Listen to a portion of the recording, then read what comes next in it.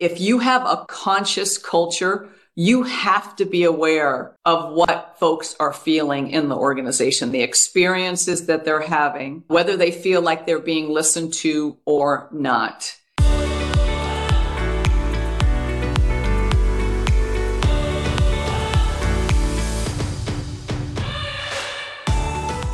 2020 stopped us in our tracks. Now, we have an opportunity to come back to work in a better way. Can we leapfrog into a new and better way of working?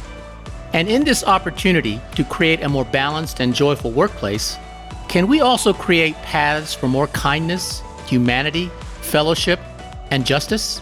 Welcome to Joy at Work. I'm your host, Alex Liu, Managing Partner and Chairman at Kearney. This season on Joy at Work, we'll talk to people who are using a joy mindset to move all these needles to create real and lasting transformation. Today, I'm welcoming Jerry Elliott. Jerry is Chief Sales and Marketing Officer at Cisco, and she's joining us to talk about how technology is transforming the way we collaborate and connect at work. She will share a vision for a more inclusive future powered by technology. Jerry joins us from her home office in California, and we're connecting today over Cisco's WebEx platform, which so many of us have depended on to stay connected during the pandemic. So first, thank you for joining us, Jerry. Thank you. It's so great to be here, Alex. Well, we have a lot to dive into. Let's get into it. I want to hear personally about this topic of new ways of working, and in particular, how you're coping with it. Obviously, Cisco is at the center of a lot of this in the industry around the world, all the technologies that people are using in this new remote world. How has work changed for you this year? With what I do, and as all leaders do, we take care of our customers, we take care of our employees, we take care of our communities. We've always done that. But this pandemic has taken it to a whole new level, as you can imagine, because almost overnight, we had to make sure that our customers could connect with their customers. We had to make sure that we could connect with our employees from anywhere, from any device. Teachers had to connect with their students. Governments had to connect with their citizens. We had to make sure that our folks, our teams could work from anywhere, that they had the best information that they could have as best as we could, share whatever we could to them, provide them information, get facts out there. So what we did probably didn't change, but I think it just got amplified. How has this affected the way you lead and how Cisco leads the 24,000 folks that look to you for inspiration every day also? We talk about having courageous leadership. That's one of the things we expect of our leaders. We expect them to bring a tremendous amount of bravery in being open and honest about our true selves and who we are. We also talk about our culture in terms of having a conscious culture, one that is intentional, it's purposeful, it's transparent. So those two things together, they're kind of the cornerstones of what we do here. So when the pandemic first hit, we knew that folks had questions about the disease. They had concerns about the spread, and they probably didn't know what they didn't know, right? We didn't know what we didn't know at the time. Very early on, we decided we have medical doctors on staff. And so we thought we'll put our medical doctors, we'll call a company meeting, obviously using our technology. We gave 24 hours notice. All we said was we're going to have our company doctors online to answer any question that you have. In 24 hours notice, we had 36,000 people show up to this meeting. Wow. The feedback was overwhelmingly positive. And we just talked. We just said, we're trying to get facts out there. We want to respect the science. We're going to listen to the local authorities. We're going to listen to the health workers. Here's our health workers on staff. Here's what they, the advice and counsel that they're giving you. Ask any question that you want. We were completely open about it. And the feedback, because it was so overwhelmingly positive, we did it every single week, and we called it the Cisco check-in. And that's what we did. We just checked in with people. How are you feeling? How's it going? What questions do you have? And it was very medically oriented in the beginning. And every week the check-ins evolved when we realized people needed a break. They needed to feel good. They needed some joy. To you, Alex, this is to you, a nod to you. They needed some joy back in their life. And so we brought some entertainment. Thank goodness our CEO has this amazing Rolodex of entertainers that are friends of his. And so they'd come and they'd speak for 5 minutes and then they'd sing a song or they talk about some of the work that they're doing and how they're feeling vulnerable and the questions that they have. We started to introduce business back into it and folks love that because it was a sense of normalcy. We do our check-ins and they're a combination of still what's happening with the pandemic, how we need to show up as a company, as a leadership team, as an employee, and also some joy and also some business. And then, of course, when the social injustice happened, that topic, we were very transparent about how we felt about that, how we were going to lead in that regard, how our employees felt. And we had some very open and honest, transparent conversations, some difficult and uncomfortable conversations about that. But it was amazing. You asked me how my leadership has evolved. I've learned all through this that it truly is having empathy and listening intently. And my team reminded me there's this saying from Tim Ferriss who says, everyone is fighting a battle you know nothing about. Boy, that hit me during this pandemic because everybody is dealing with something. Or, we've all become caregivers and teachers and cheerleaders and social workers overnight with this. And so that reminds me to lead with a sense of empathy. And I always felt like before I was empathetic, but this has taught me everybody deserves a little unmerited grace, as our friend Brian Stevenson says in Just Mercy. There's something so compelling about your description there, your personal as well as the corporate experience, the humanity that we've all rediscovered in some sense. It makes us better leaders. And as I listen to you describe it, and I've heard other CEOs and executives around the world saying a lot of the same things, which is it's okay to not be okay. It's okay to not know. It's okay to be human, even as the CEO. Now,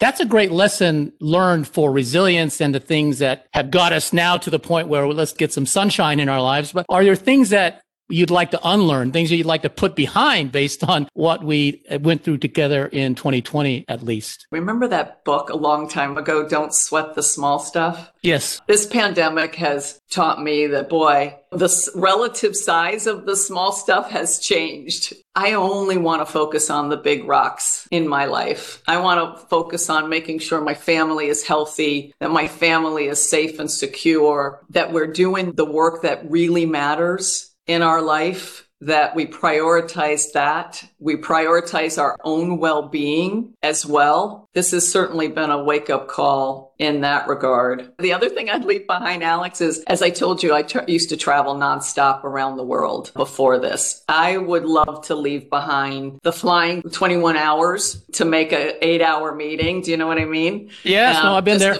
Just to turn around and fly 21 hours back. And then realize that you never really connected with that city, that community that you dropped in and flew right back out. I would leave that behind. I am no longer going to go someplace and not really feel like I've experienced the city, the culture, the community.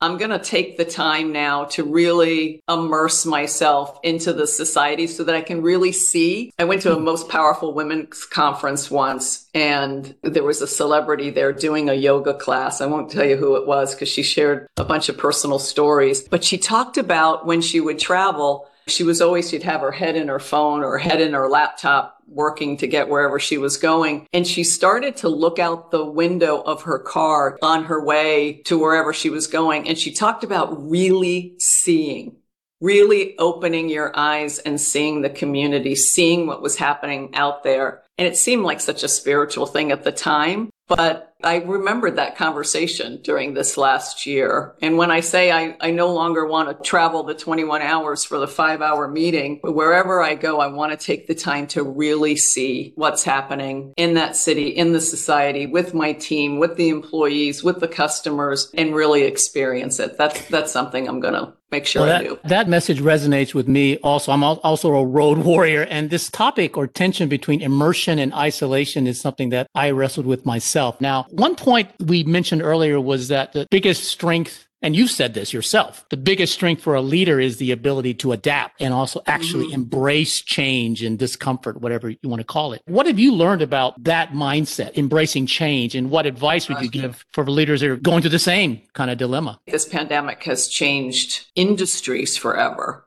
I think there are some industries that will never come back to its original form. Retail, education, medicine, transportation, travel. I think they've been changed forever, maybe for the good in terms of that. But we as leaders have to embrace that change. I keep something here with me that one of my team sent to me during this pandemic. And it's a saying that says, we cannot direct the wind, but we can adjust the sails. It's a coaster, and I use it every single day, and I stare at it, and it's a reminder that I can't control everything. I can only focus on what I can control and let go of absolutely everything else. And I think this is a great motto for business. I think it's a great motto for you personally, and it keeps me grounded, keeps me calm and in the present. I love that quote. I'm going to borrow it shamelessly, Jerry. The flip side of control is also empowerment. And I know that's very critical to Cisco's new corporate mission, empowering an inclusive future for all. What does that mission statement mean to you? It means providing technology to provide access, to create opportunities, to help people build a more equitable world. We have a goal that is part of our mission of an inclusive future. We've pledged to positively impact 1 billion people by 2025. And we're 527 million people into that 1 billion goal. We take our networking academy, which is literally teaching folks technology skills on how to do this. We take them into the most underserved parts of the world. We're bringing internet access to those currently offline. We believe that would add $6.7 trillion to the global economy if we can lift up an additional 500 million people out of poverty. We have 3.8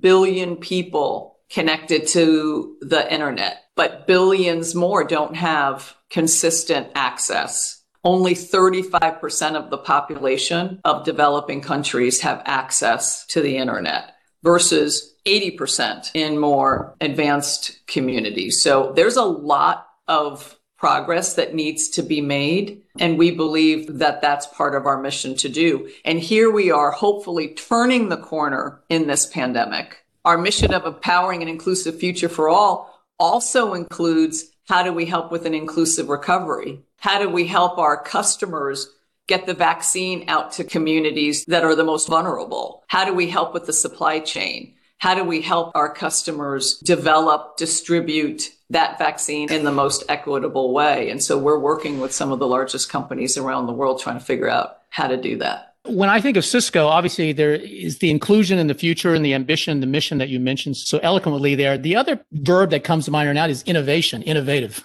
You work on a lot of really cool, disruptive, exciting, change the world type of projects. How do you, as Cisco, foster innovation during this sort of crazy times we're in, and while people are still in kind of relative isolation? I've been so impressed with our technical leaders and teams and how much innovation they've literally pushed out in the last 12 months. Let's just use this technology as an example. Within the pandemic, we have pushed out more than 400 new features to WebEx. Massive innovations like transcriptions, noise cancellation. I could have a lawnmower literally going right outside my window right now and you wouldn't be able to hear it. All you would focus on is my voice. Real-time translation, which is one of my favorites because if we're going to power an inclusive future for all, you could be speaking Mandarin, Alex, and I could be speaking Japanese, and you and I could have a real-time translation, a real-time conversation, not through a translator. We have a new feature where it would recognize signs. If I gave you a thumbs up or a thumbs down, or if I clapped my hands, I wouldn't have to get off of mute.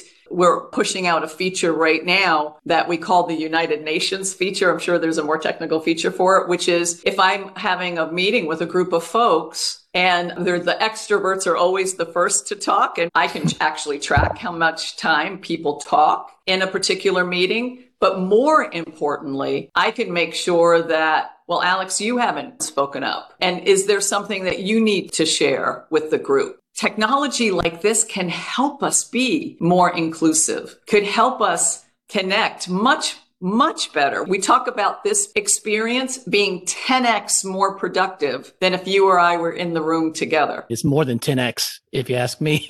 I guess the flip side, when everyone's always connected and always going from meeting to meeting, even virtually, how do you find time for yourself? How do you get that energy refresh? We're always on. And there's the blurring of the lines between your commute and your work and your lunch break or your admin knocking on your door to tell you that it's time to go home, whatever it is. That blurring of the lines has taken a toll, I should say, physically, mentally, for sure. We as leaders need to be cognizant of that. We as leaders need to be empathetic. We as leaders need to remember the Tim Ferriss quote of everybody is fighting a battle that you know nothing about. I go into meetings now with my team with that in the back of my mind, remembering that folks might feel like they have the weight of the world on their shoulders and their plates are overflowing right now with being the caregiver, the protector, the cheerleader, the teacher, all those roles, particularly for women, Alex. You've seen the latest statistics on how working women are feeling the brunt of that. And that concerns me and fuels me because we've got to talk about it. I always say the first thing you got to do is acknowledge it, acknowledge that that's a problem, speak it out loud, and share what you need in terms of help. Ask for the help that you need. I think there are a couple points I heard. One was there is an invisibility to what other people, as you point out in the quote, are enduring. And having that empathy certainly is an antidote for that. The other piece on the technology angle was the flip side of accessibility and being available is boundaries. Who draws them? Can leaders draw them better so that the mental health burden that you allude to is less for the people out there waiting for leadership and vice versa? One thing that we did because of it, because we were so worried about the mental health of our employees during this pandemic. And we talked openly about that during our check-ins. It came out loud and clear, the burdens that the folks are feeling. Mm-hmm. And one employee gave us this idea. They said, could we just have a day for me? That's exactly what he said. Could we just have a day off and where we all can just take a breath? And we literally coined the term a day for me. We turned it around. Such a brilliant idea. We turned it around in less than a week where we gave the entire company a day off. And you would have thought, Alex, that we gave everyone $1 million. The gift of that day was so important. We're doing it once a quarter now. We pick a time where it's convenient for everyone. And we just had one 2 weeks ago and it happened to be a Monday. And the influx of tweets and emails and texts that I got from our employees who said, I just want to show you what I did on my day for me. I visited my mom for 3 hours in the nursing home. I went fishing. I reconnected with nature. Just the pictures and the stories was just overwhelmingly beautiful. And again, it was just a day. That's all it was. Yeah, and you shifted the narrative. I mean, I think that's perfect. You mentioned there's the mental health and safety and appreciation, recognition, support, and there's also the physical safety. How is Cisco thinking about returning to the office? Well, you used the right term, Alex, because we never talk about return to work. It is return to the office. And so what exactly does that mean? Now, I talk to customers all day, every day, and I will tell you one of the things that has changed is where work is going to happen. There are companies that I have talked to that were, I would say, 99% of their employees had always been in the office. They had very, very few employees that were considered remote workers. And these are huge traditional companies. And now they're talking about the fact that they will never go back. There will be a hybrid environment. I saw a study recently that said 97% of every meeting that you're going to be in going forward will have at least one participant who will be remote. So what does that mean? If you ever remember remote meetings before, people in the room had sort of their meeting going on and the people that were on, remote were kind of disconnected. Now for a whole year, we have realized that everyone needs to participate. It is just an extension of the same room. And so how do we make sure that we are respectful to people that are in the room versus the people that are remote? Number two, I think there's going to be this hybrid approach. I used to think like it's going to be a third of the people are going to be permanently remote, a third of the people will be permanently back in the office, and the other third will be a hybrid. That's probably a generalization because I'm hearing it being all over the place now from our customers. Some are going to go with the red team, yellow team approach. Yellow team is in the office this week. Red team is going to be in the office next week. So I think there's going to be 8 ways to Sunday in terms of how folks are going to think about this differently. One customer told me that the office is going to be only the place for the moments that matter now. And I love that. I love how we put that, moments that matter. I need a one-on-one with my manager. That's a moment that matters. I really, really love that. There's a refreshed openness to all types of ways of working. Maybe there's not one right answer for any company. I do know you're a role model in so many ways. You have a personal passion for helping other women in business leadership. How has this changed or improved even more during the last year?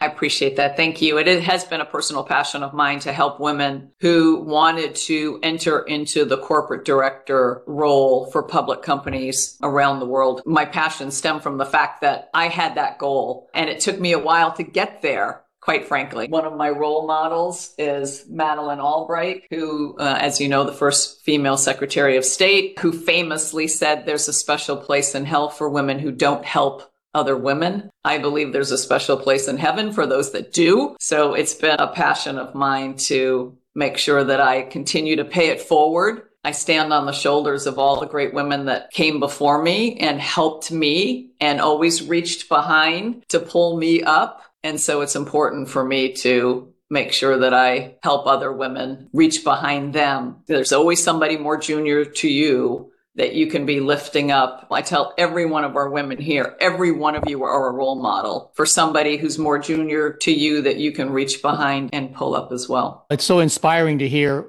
the combination of passion personally, as well as a sense of workplace justice and the ability to actually make it happen. I applaud you for all three of those together. It's such a powerful moment and a movement. I want to come to another moment and a movement, which is this racial injustice debate, which accelerated during 2020. How do you hope that the broader conversation on this topic about work changes? So aligned to our culture and the pillars we talked about in terms of courageous leadership and a conscious culture. If you have a conscious culture, you have to be aware of what folks are feeling in the organization, the experiences that they're having, whether they feel like they're being listened to or not. We talked about Brian Stevenson earlier. He was one of our guests that we had on our Cisco check-ins. What a powerful, amazing human being. And he talks about being proximate. He talks about the fact that for you to really, truly understand what it feels like to walk in the shoes of somebody else or to sit in their chair, you have to be proximate to them. You have to sit with them and you have to listen to them and you have to be open to the conversation. You have to listen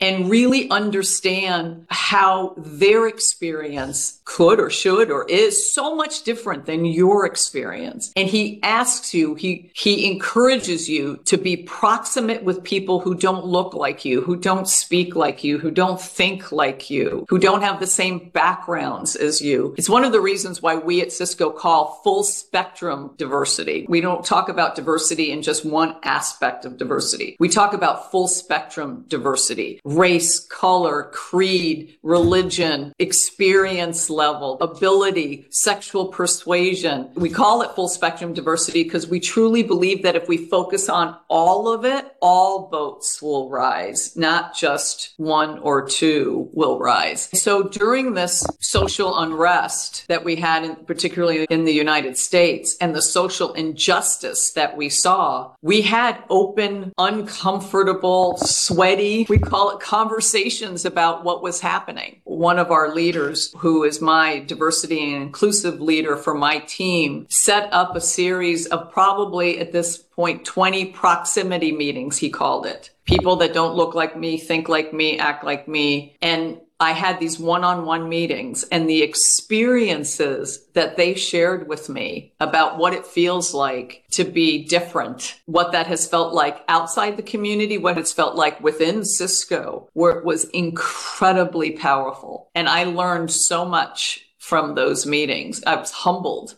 by those meetings. I was embarrassed by those meetings in terms of some of the experiences they had. And it profoundly affected me to the point where I'm going to do as best I can do to help and to fix it. But it's encouraged me to continue to listen, to continue these proximity meetings so that I can continue to learn what's happening. It's something I've done my whole career. When I first became a first line manager, any place I landed, any city I went to, any meeting I was in, I would bring the women together in a room. We only had 2 rules in the room. The first rule was what was said in the room stayed in the room. And the second rule was that you had to brag. You had to brag about your superpower, whatever it was. Humble brag, yeah. You had to humble brag. Not even humble, honey. We just said, we went full out. We went Go for full it, out. yeah.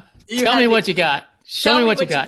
Tell me about your superpower. Let's go. And those meetings were amazing. I would start the conversation with the question of, what does it feel like to be a woman at IBM, Microsoft, Juniper, Cisco? I've been doing them for all 4 companies that I've worked at. How does it feel to be a woman at this company? And the stories were just amazing. So good, bad, in terms of what it felt like. And I could relate because there were so many times in my career I was the only woman in the room, the only one in the team, the whole, I love the superpower example. I mean, the simple human truth is that we all want to belong. We all are an other in some way, visibly or invisibly. And the way you cope with that, using your example, is a true test of resilience and fighting for that oneness, that belonging that we all have. Jerry, it was really great to have you and look forward to continuing the conversation in so many other forums that you lead and we can join forces on in the future. I'm so appreciative that you had me, Alex, and thank you so much. It was great to hear from you and learn from you as well.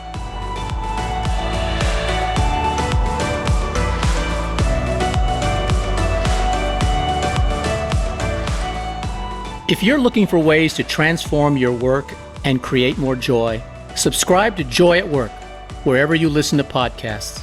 And we'd love to hear about how you're finding joy at work.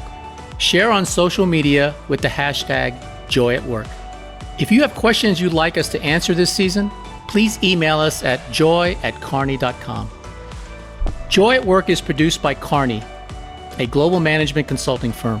We help our clients reach their full potential and find their way forward during uncertain times. Learn more at kearney.com/joyatwork.